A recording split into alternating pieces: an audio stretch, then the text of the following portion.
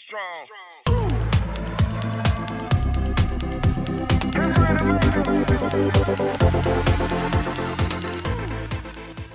This is so funny.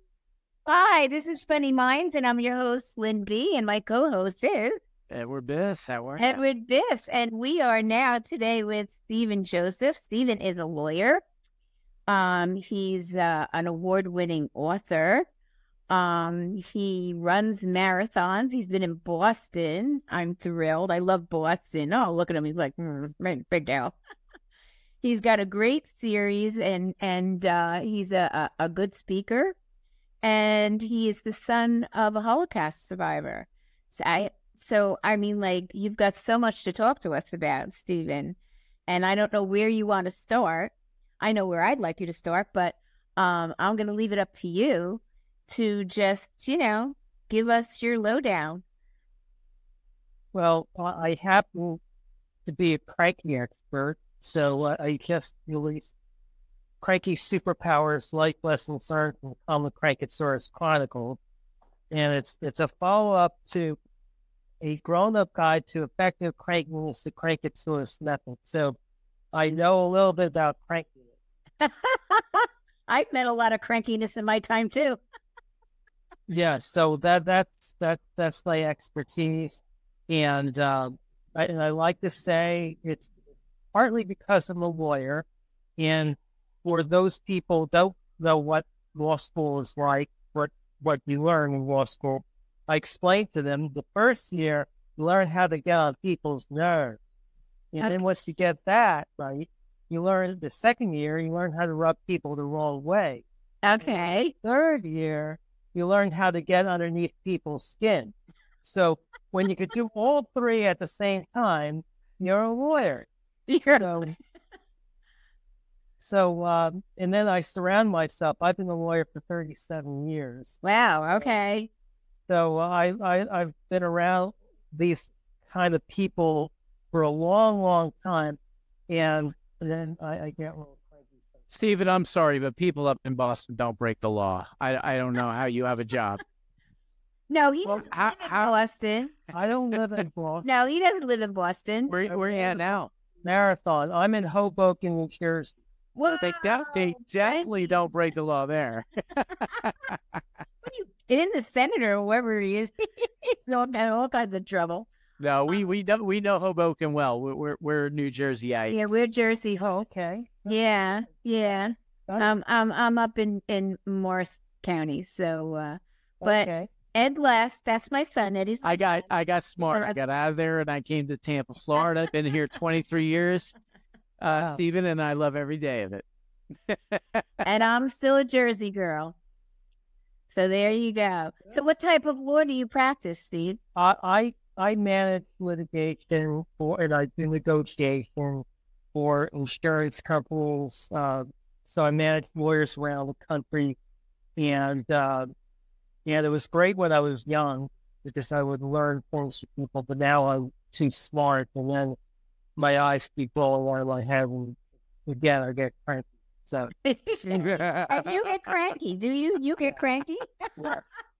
So that's why you are an award-winning author, because you know what cranky is? that's right. I know what cranky is. So I figured it out. I got to hand it to you, Stephen. I was reading, your bio and everything, and when I went through your history of cranky, to me it's brilliant on so many levels, and so many people can identify with it. A lot of people can identify in so many different ways, especially these days. I know every generation we say the same thing, but it really is almost like a healing mechanism. It's comedy, it's relevant, but it's a healing mechanism, and it really can assist in getting your head right and keeping a sense of humor about everything. Yeah, that's what I try to do, and I call it. The funny thing is, I talk about embracing our crank, not trying to get rid of it, and that's what got me on this road to writing about crankiness. My first book was a children's book called The Last Surviving Dinosaur, the Tyrannosaurus. I used the word No, I see that. I was like, that's it's so the English awesome. word for problems. And in my household, people, relatives say, "Oh, if I had Worksaurus, I'd be doing cartwheels. No one could outdo my Saurus."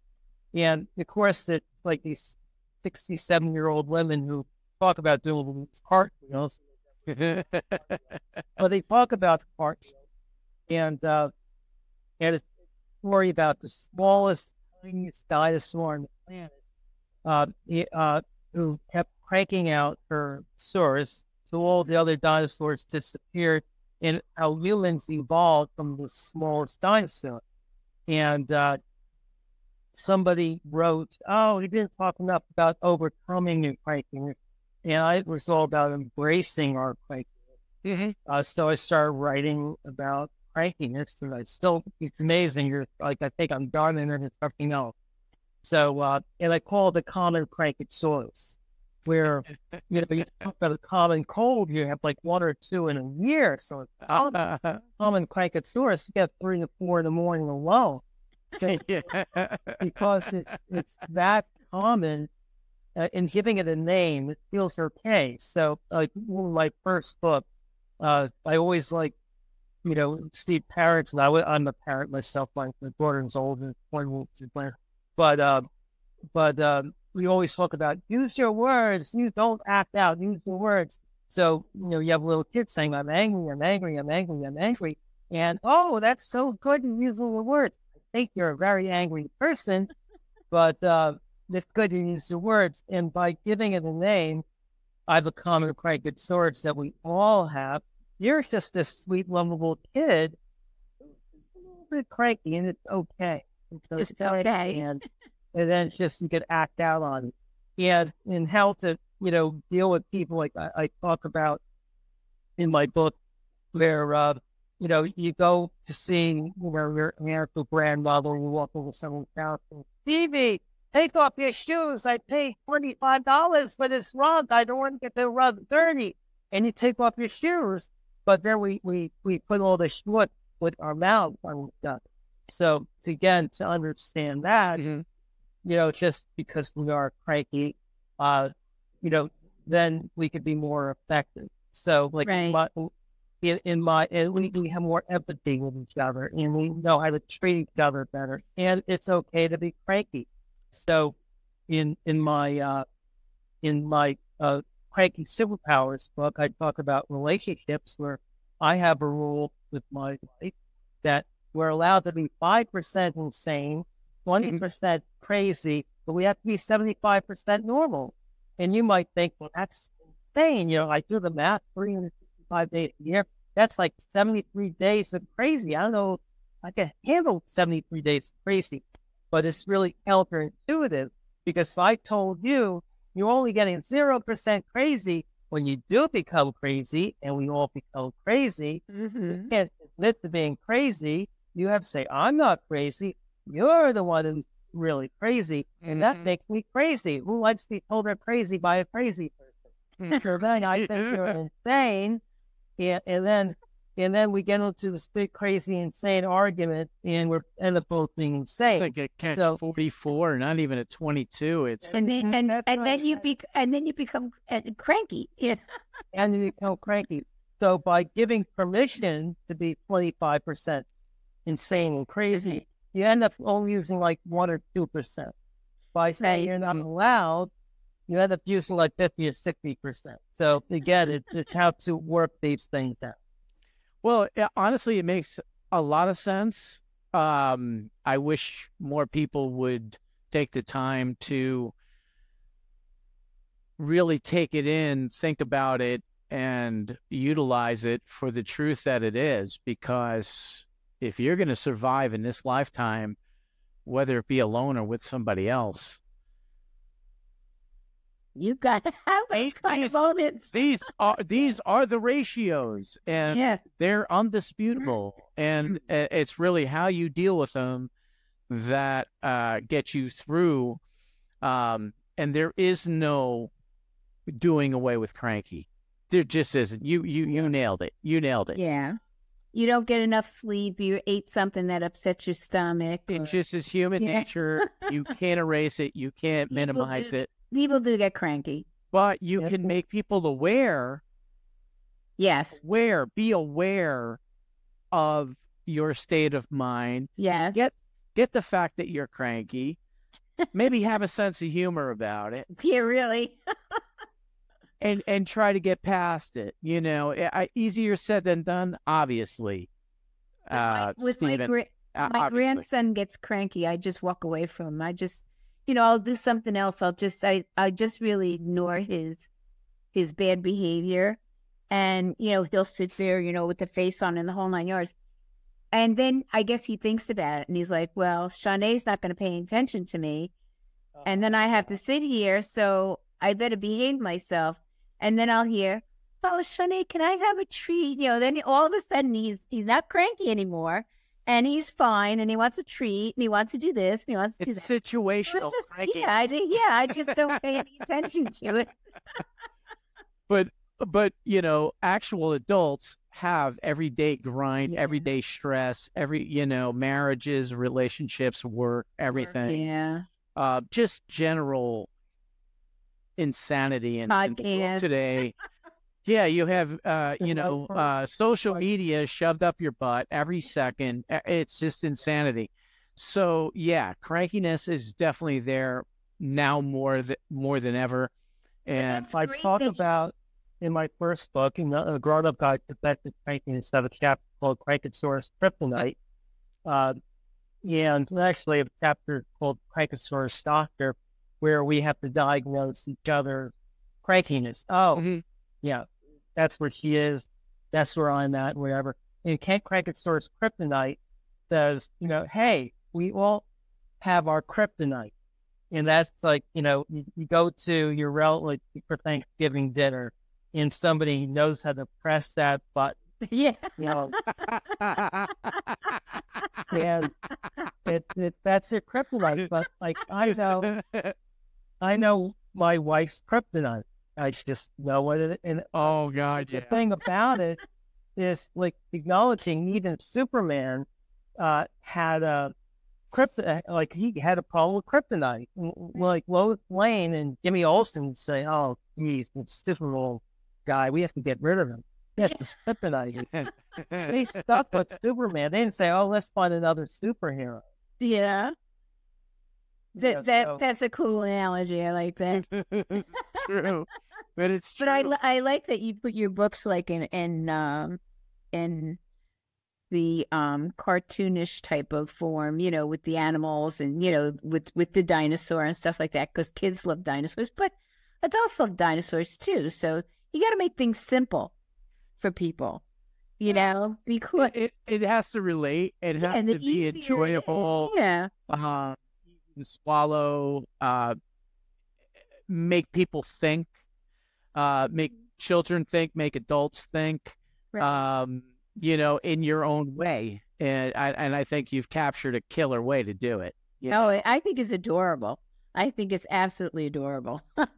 I like that little dinosaur. Yes, it's a lot of fun. It's a lot of fun. In my latest book, I have a lot of stories, and they have teaching lessons in there. So I redo Cinderella, where the prince, he was turned into a frog. He kissed Snow White. He actually ate a fly on Snow White's lips and turned back to a prince. And they started dating. Do you know that Snow White was living with 7 little men? So yeah, she had some stuff going on there. She had, and a very small square footage. Yes. So they broke up. He broke up with her, and then you had this ball, and he was having an online chatting thing with Cinderella. So Cinderella ends up getting a megaphone. She orders the fairy godmother online, but fairy godmother comes and she doesn't get the carriage, the beautiful dress, but she gets a megaphone. And it's like discovering her voice. That was, again, her cranky superpower. And she does that. I redo The Wizard of Oz. Retell the story. It's called Spinning Your Wheel Crankosaurus, where the wizard keeps spinning their wheel. Like, here's a piece of paper, it's like, here's a plastic clock, and they get pissed off. And that's great. That's fantastic. You must have taken a lot about you. When I was a little kid, my mother always told me not to go in the hot air balloon strangers. And here's this old man. Hey, I could take you on Dorothy. I could take you on this hot air balloon that I haven't flown in like forever. But don't worry. It's like crazy. So finally, the lion gets to eat the wizard. Oh, jeez.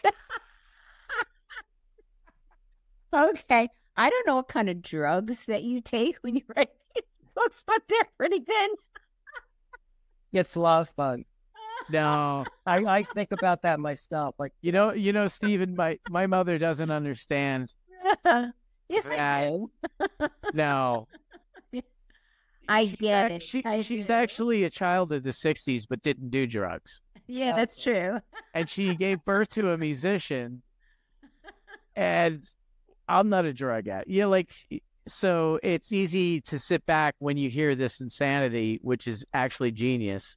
It is. And say, what drugs are you on? But in actuality, it's phenomenal.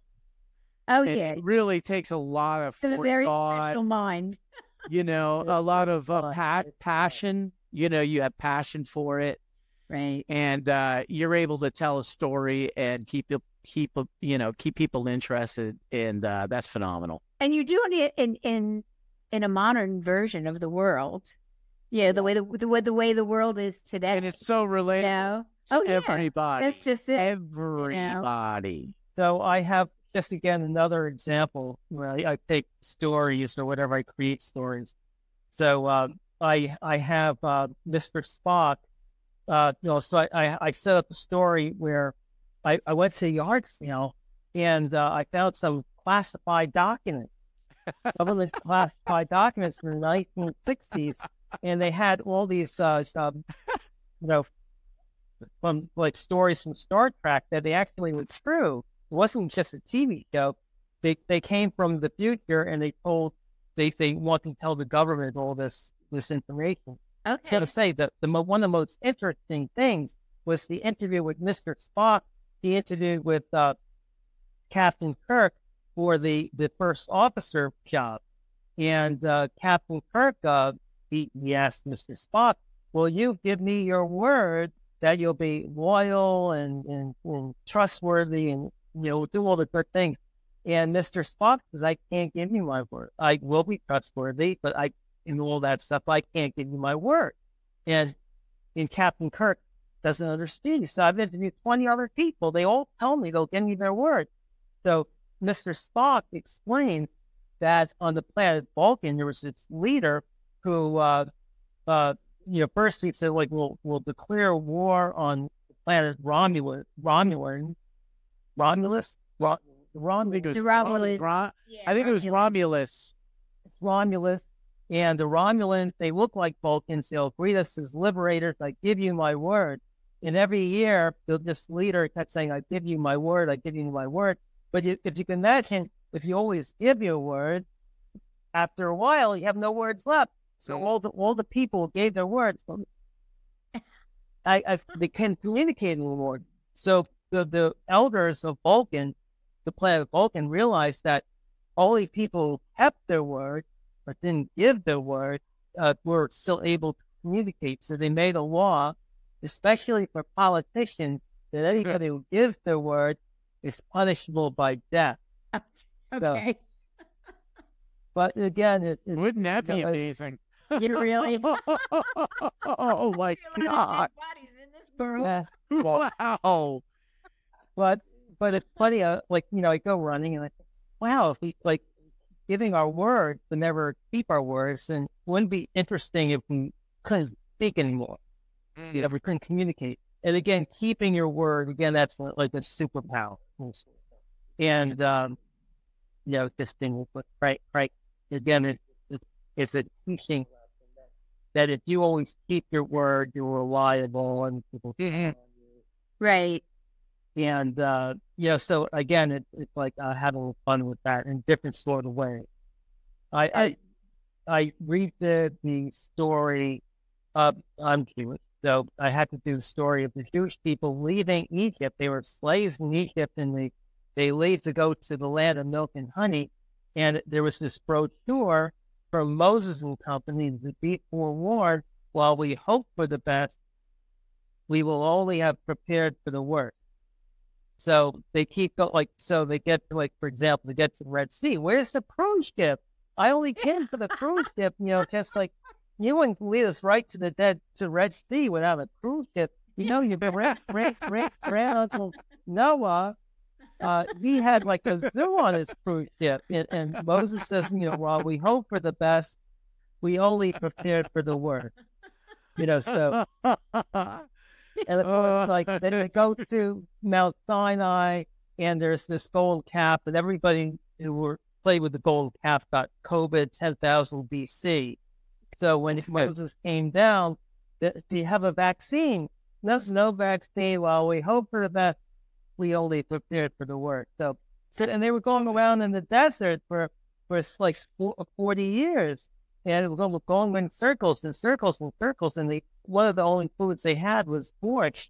And they realized that if they left the borscht behind them, they would know where they came from. They wouldn't have to go in circles continuously. And that line in the sand became famously known as the Borscht Belt. Oh, wow. Borscht Belt? Oh. Borscht Belt. Yes.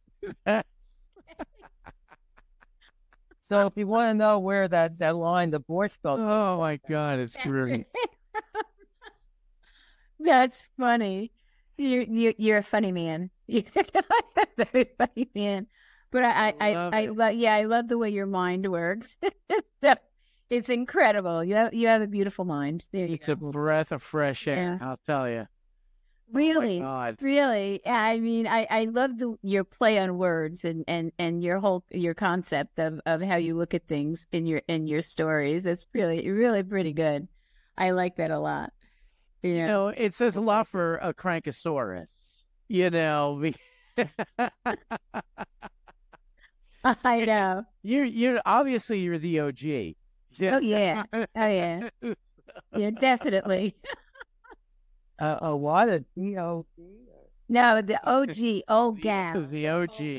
Old guy. Oh. No, that's what they refer to the top person. The original gangster. Oh, God, that's funny. I'm waiting for his wife to pop out and go, no. Oh, no, it's way worse.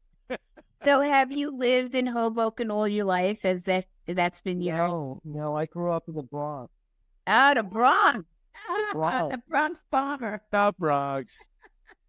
The Bronx. Okay. Yeah, so the Bronx grow up. The funny thing, it's amazing. I wrote a blog I called Bad Day Crankosaurus. And you think about it, I grew up, started going to baseball games in the late 60s, early 70s.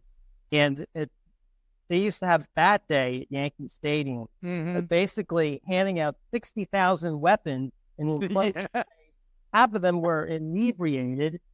And nowadays, you can't bring a bottle of water. If they check their bags for a bottle of water, you can't bring anything. But back then, hey, here's a bat. Here's 13 beers and a bat. Go crazy. That's funny. That is funny. When you think true. Yeah, it's true. It's true. Right. You think about it. And it's funny, Stephen, that you even mentioned that, because the other day I was talking to somebody and brought up of the fact that there was a time when there was smoking on airplanes, But the funnier part of it is there was a smoking section. Yeah, like that, in the casino. To me, that's what makes it the. It's like, oh my God. I know. Really, they were like, no, this is it. This is, the smoke doesn't come past. Yeah, I know. They do it in the casinos too. They have the smoking section, but you can smell it all over the place. all over. It's just it's gruesome. You want to go to the casino, and it's like you got to plug your ears and your nose, and but yeah, you're right. I smoked on a plane. I did. But listen, you smoked in the car with us as children with the windows rolled up. You were that person. Yeah, I was that person. She was that Stephen. She was that person. She was that person. But we didn't know. I had lung cancer at 11 and a Did half. not, you liar. 11 and a half. Oh. Diagnosed. Oh, yeah. I had eyebrow cancer when I was 12. It was horrible. My father, that's funny. My father smoked. My father would wake up early in the morning to smoke. He would be in the kitchen, dining room area, and you'd open up the window, and he would stick his head out and smoke. My mother was in the bedroom. He would sleep in. He would come running out screaming. I could smell it in my lung. I feel it in my lungs. And my father, of course, I didn't smoke. Just like, it's like you wonder how, like, even his smoking outside the window. And my mother never pushed him out the window. We were up on the 13th floor, but my mother was tempted sometimes. But she could 5 rooms down. She could still smell it. Yeah. Oh yeah. Well, I don't smoke anymore, and it's funny, but I'll be standing like in a store or something. Somebody comes in, and they just had a cigarette, and you just like you try. You don't want to like hurt their feelings, so to speak. But in all honesty, it's like you start taking these little steps away from the person because, like when I first stopped smoking and this happened, I called everybody. I'm like, I'm so sorry that I smelled. I didn't realize how bad I smelled, because when you smoke, you don't smell it. But when you stop smoking, you smell it and it's horrible. It's horrible, But I didn't, I did what I did. And I'm not sorry for it. I did it. Stephen, now she just eats medicinal chocolate. And it doesn't smell at all. I don't even do that. And incredibly enough, we didn't know this, but she actually is a very good artist. Wow. Yeah. She eats chocolate and she paints like cat faces, and it's awesome. Don't listen to him. Don't listen to him. I'll give you ideas for something else. Come on, you got purple hair, whatever. I know I have purple hair, and I do my thing. So Stephen, what? Who was the Holocaust survivor? Was it your mother and father? Was it just your father, just your mother? My mother was the Holocaust survivor. Both my mom, your mom, Europe. Wow. My father was from Bergen-Belsen. My father came from Bucharest, but he went. He actually struggled himself to Palestine at World, like there were 46 around 45. And so he kind of skirted it. Yeah, he kind of like my father would tell me that if your father was a World War I hero, they didn't bother you or remain. So so my father had some protection, but he then left for Palestine. Mm-hmm. And then he actually lived in Israel until 1959. He worked for this shipping company called Zim Shipping Company. He was at New York Harbor. Mm-hmm. He's on this blind date with my mother. He buys my mother a cup of coffee, and he asks her to marry him. So she said yes. For hard-hearted, you open up the door and you get a cup of coffee, 5 cents, and they were married for like how many? Incredible. About 60 years. Wow, that's awesome. That's great. That is incredible. That's And a great story. anybody who was able to make it out of In the that. beginning, there were a lot of people because the owner of my company, his father owned a big manufacturing company in Germany, and they took the house. It was a big, huge house. They took the house. I think there was 5 of them. He had 2 sisters and 2 brothers. They took the father. They took the house. They took the manufacturing company. And the mother sent him to America, and, everybody went somewhere. And she went to Austria, and then the brother paid them to get the father back. And they, even though they took everything that they had, they made a deal to pay to get their father back, and they did release him. But then, he said a few months later, there was no getting out of there. There was no, you weren't going to gain your freedom in any way, shape, or form. So they were kind of lucky to have gotten out of there. And even though they were in different parts of the world, they would come together. And then when I think he was almost 90, Edgar, the village sent him an invitation, and his daughter took him there to apologize to them for what went on and what the Nazis did. Yeah, it was incredible. He came back with this beautiful plaque. His home was still standing, not the manufacturing plant, but the home was still there, and the people that lived in it let them come in so that, he could see the home. And he said, there was a lot of changes and stuff, but he was in such awe of the fact that, that they extended this invitation and the apology, and, that he in his lifetime could go over there and be with them and do this. So it was a very touching story. Yeah, very, very touching story. Yeah. Yeah, he was a great man. He really was a great, great man. Yeah. Wow. So that's great that your parents were able to survive that, because if they didn't, you wouldn't be around with your crazy mind. No. I know. There would be no Cracosaurus. No. None at all. We'd have to rely on somebody else's beautiful mind to come up with a Cracosaurus. And you love to train. You love to do marathons. You've done a lot of marathons. You ever come down here to do the one at Disney in Orlando? I've done Miami 3 times. Yeah. Okay. I did Fort Lauderdale, A1A marathons. Mhm. I've done 4 Florida marathons. I've not done the Disney one. Okay. Which, All right. now I'm making stories to just go down and do all that stuff. No, I have a buddy of mine who's a comedian up in New Jersey, and he's an attorney as well, and they just make it a thing. It comes out with his wife and his stepdaughter, who's an adult, and they just do it like a quick 3-day weekend type of thing. It's not even about so much the Disney. It's more about the marathon. Marathon. Go have a good bite to eat and get out of Jersey for a minute, Well, sometimes he does a gig.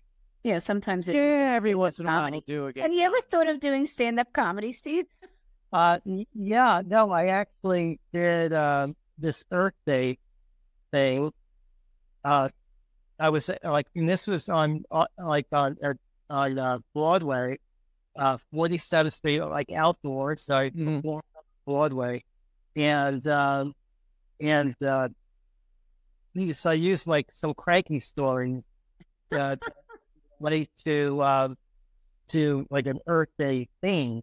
So and it was fun. It was a lot of fun. So I did this wedding scene with Seymour and Zelda, and the minister asked Seymour, "Do you take Zelda for better or for worse?" He goes, "Yeah." He goes, No. You have to pick which one. You can't do both, better or worse." And Seymour says, "Well, I wasn't picking a beauty queen. I don't want to put pressure on her. She gets very nervous. I'll go with worse." and Zelda goes, oh no, the same question. Well, when I picked Seymour, I was picking from the bottom of the barrel.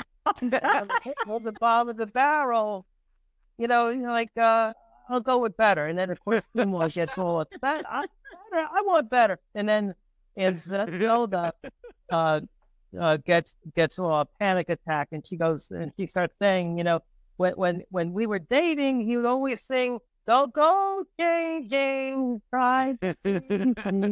I always never want you to work so hard. I love you just the way you are.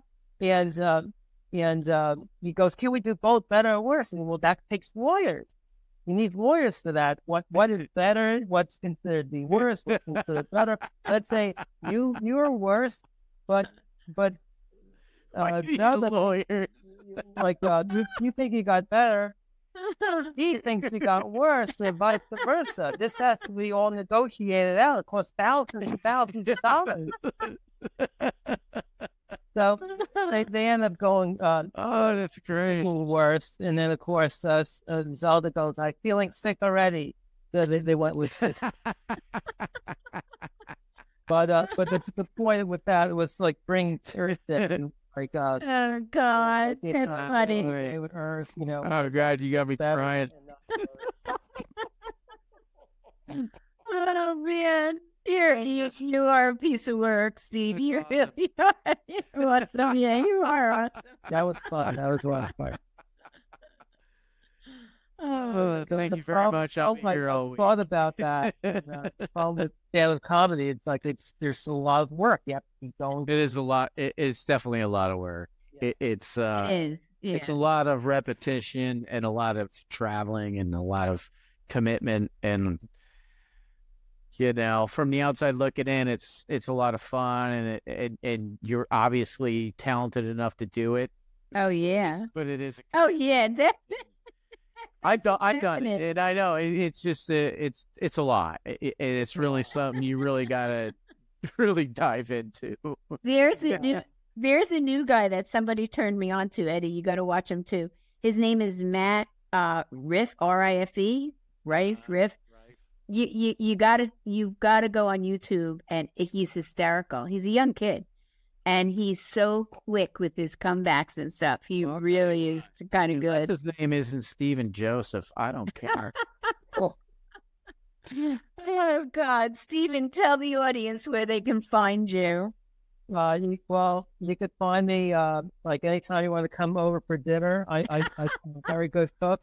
I'm the best potato talking about.